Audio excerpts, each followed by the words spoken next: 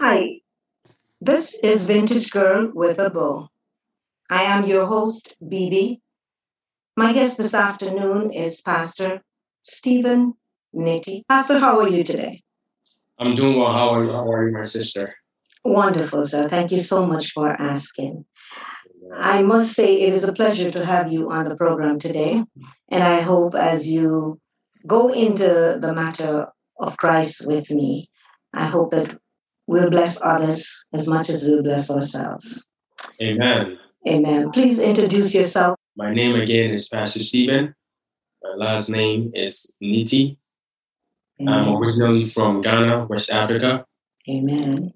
but I've been in the US for almost 15 years. Amen. Yes. I'm married and I'm blessed with 4 children. God bless you. Amen. Amen. Amen. Pastor, we won't waste any time. You hit a very good topic. You're married. Yes. And we will start with marriage. Amen. I want to talk to you today about many things, but marriage is a very touchy one, and I would like to open up with singleness. Okay. Being called to singleness in the church, unmarried men, hmm they do care about the things of the Lord. Please Yeah. explain that for me. Well, first of all, when somebody is single or when you are not married, Christ holds you as a big esteem. Let me explain why. Amen. When you are married, your full focus should be on Christ or will be on Christ if we're in church. Nothing distracts you. There's nothing like, I have to work to take care of my children. I have to work to please my wife. I have to do things to please my wife or please my children, or I have to make sure that I take my wife and my kids on vacation. No, your full attention comes on Jesus Christ. So when you are single, that's when Jesus Christ himself prepares you for the mission or the task that is ahead of you. Let's track back. Remember David. When David alone was in the wilderness, the Bible said that the Lord located him. Whilst David was in the wilderness, God prepared him to face the giant Goliath. Amen. If David was married then, he wouldn't have had that full attention of Jesus Christ or full attention of God to have the full preparation of what is ahead of him. Because David was called as a what? As a king and a warrior. Amen. So God took him out whilst he was single to train him for him to be well equipped for the mission that is ahead of him to defeat Goliath, to bring Israel out of bondage to where the God wants them what to be. Amen. So when you are single, it's a privilege for you to get that time or have that time to have that intimacy with Jesus Christ or with the Lord Jesus to prepare you for the mission that is ahead of you. Amen. So to me, being single is a privilege. Being single is an honor because it gives God the full attention, or you give God the full attention, the undivided attention, whereby He can use you as He pleases.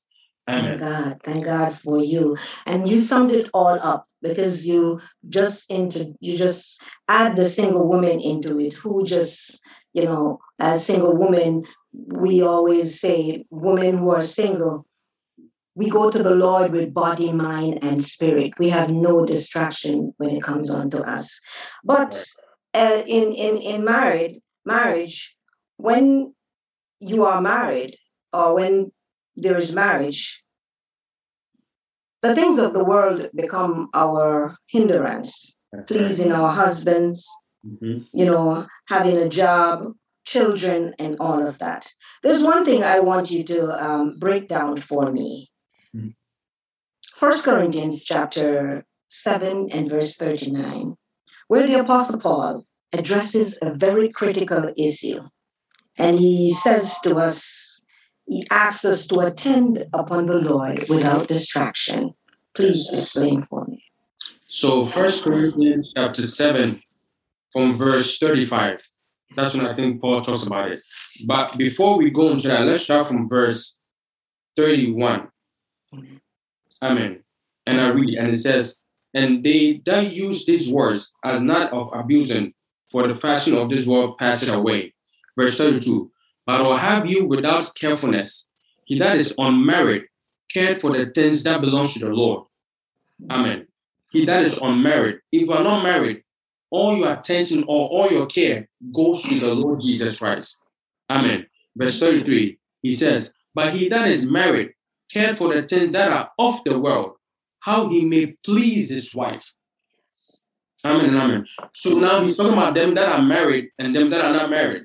When you're married, like we said before, your full attention, if you are in Christ, let's put it that way. If you are not married and you are in Christ, your full attention goes to who? The Lord Jesus Christ. Because when it's time for God to tell you, because sometimes when you're not married, God will tell you that wake up at this time and pray. Go to this place and preach my word. Or go here and do this. If you are married, you might not have that privilege, or you might not be able to go where God wants you to be. Because whilst you are going, your kids will be pulling you back. Amen and amen. Yes. And the Bible says in verse 33, it says, but he that is married care for the things that are of the world. When you are married now the burdens of the world come onto you. Now you have to think about your kids. Your kids. Your wife will be complaining that you don't have much attention. You don't spend much time with me. You have to cut off work time. You have to do this. Sometimes your kids will fall sick. You have to rest back home and that you don't even have time to pray. And even the system of America doesn't make you have that privilege or that time to pray. So as a married man, it's very difficult if you don't arrange your ways, or if you don't have a specific time for prayer, or have a specific time or a timetable whereby you spend time with Jesus Christ. You might miss the mark. You might think that you are going to church, but you are falling, because the intimacy that you need with the Holy Spirit to improve, to grow up, you won't have it. Amen. So your attention will be divided between the world and your wife and Jesus.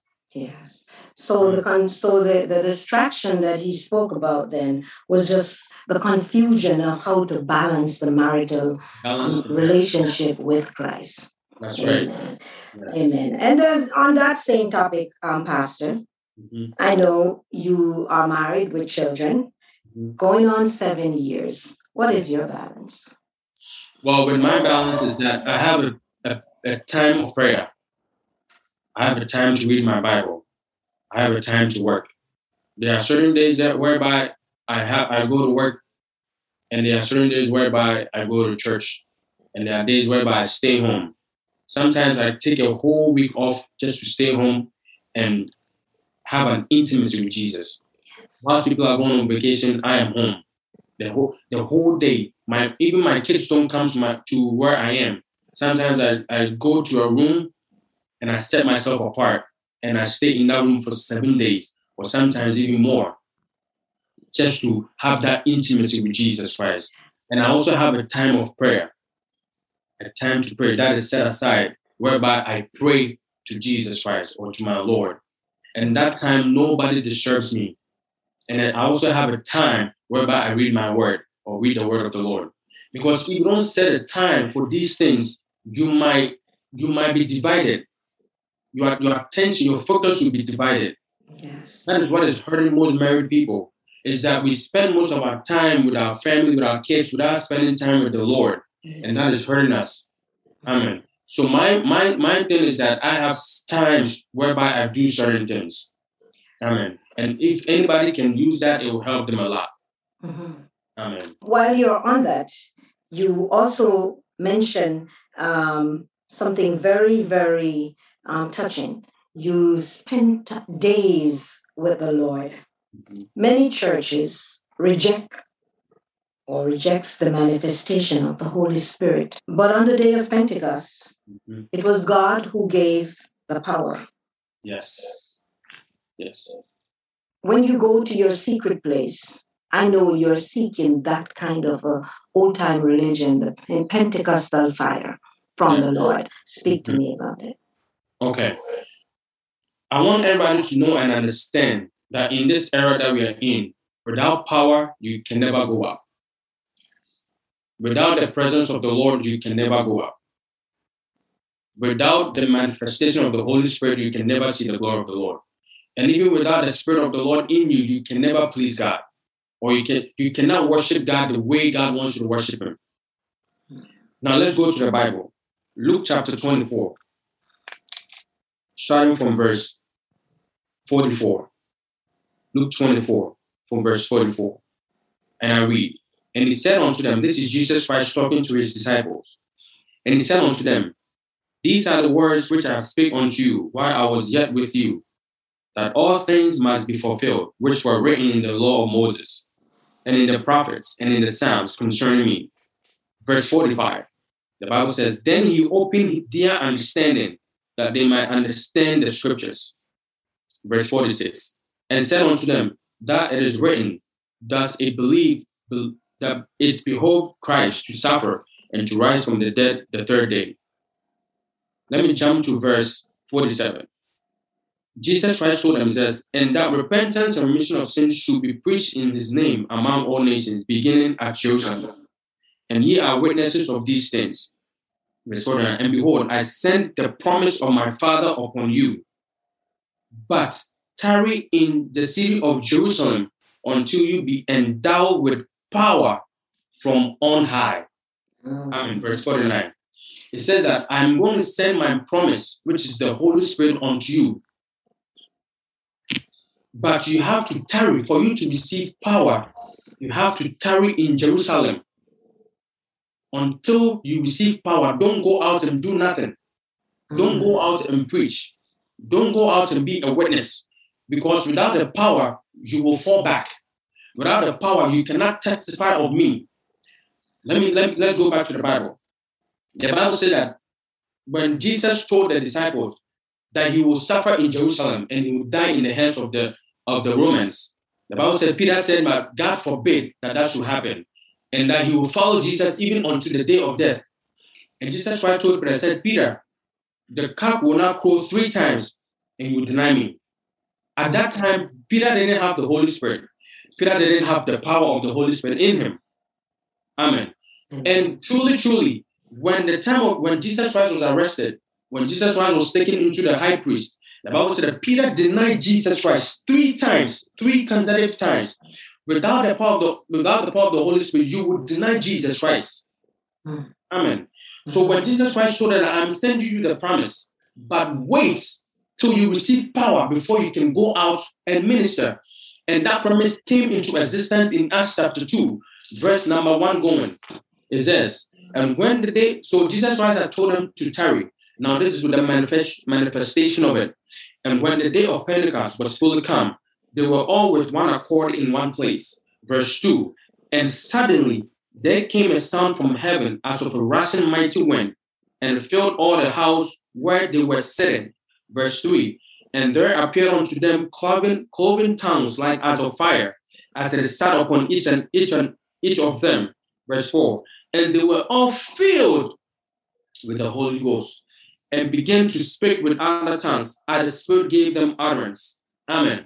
So when the Holy Spirit came unto them, or came upon them, that's when they were able to go out to minister unto people. The Holy Spirit gave them the power.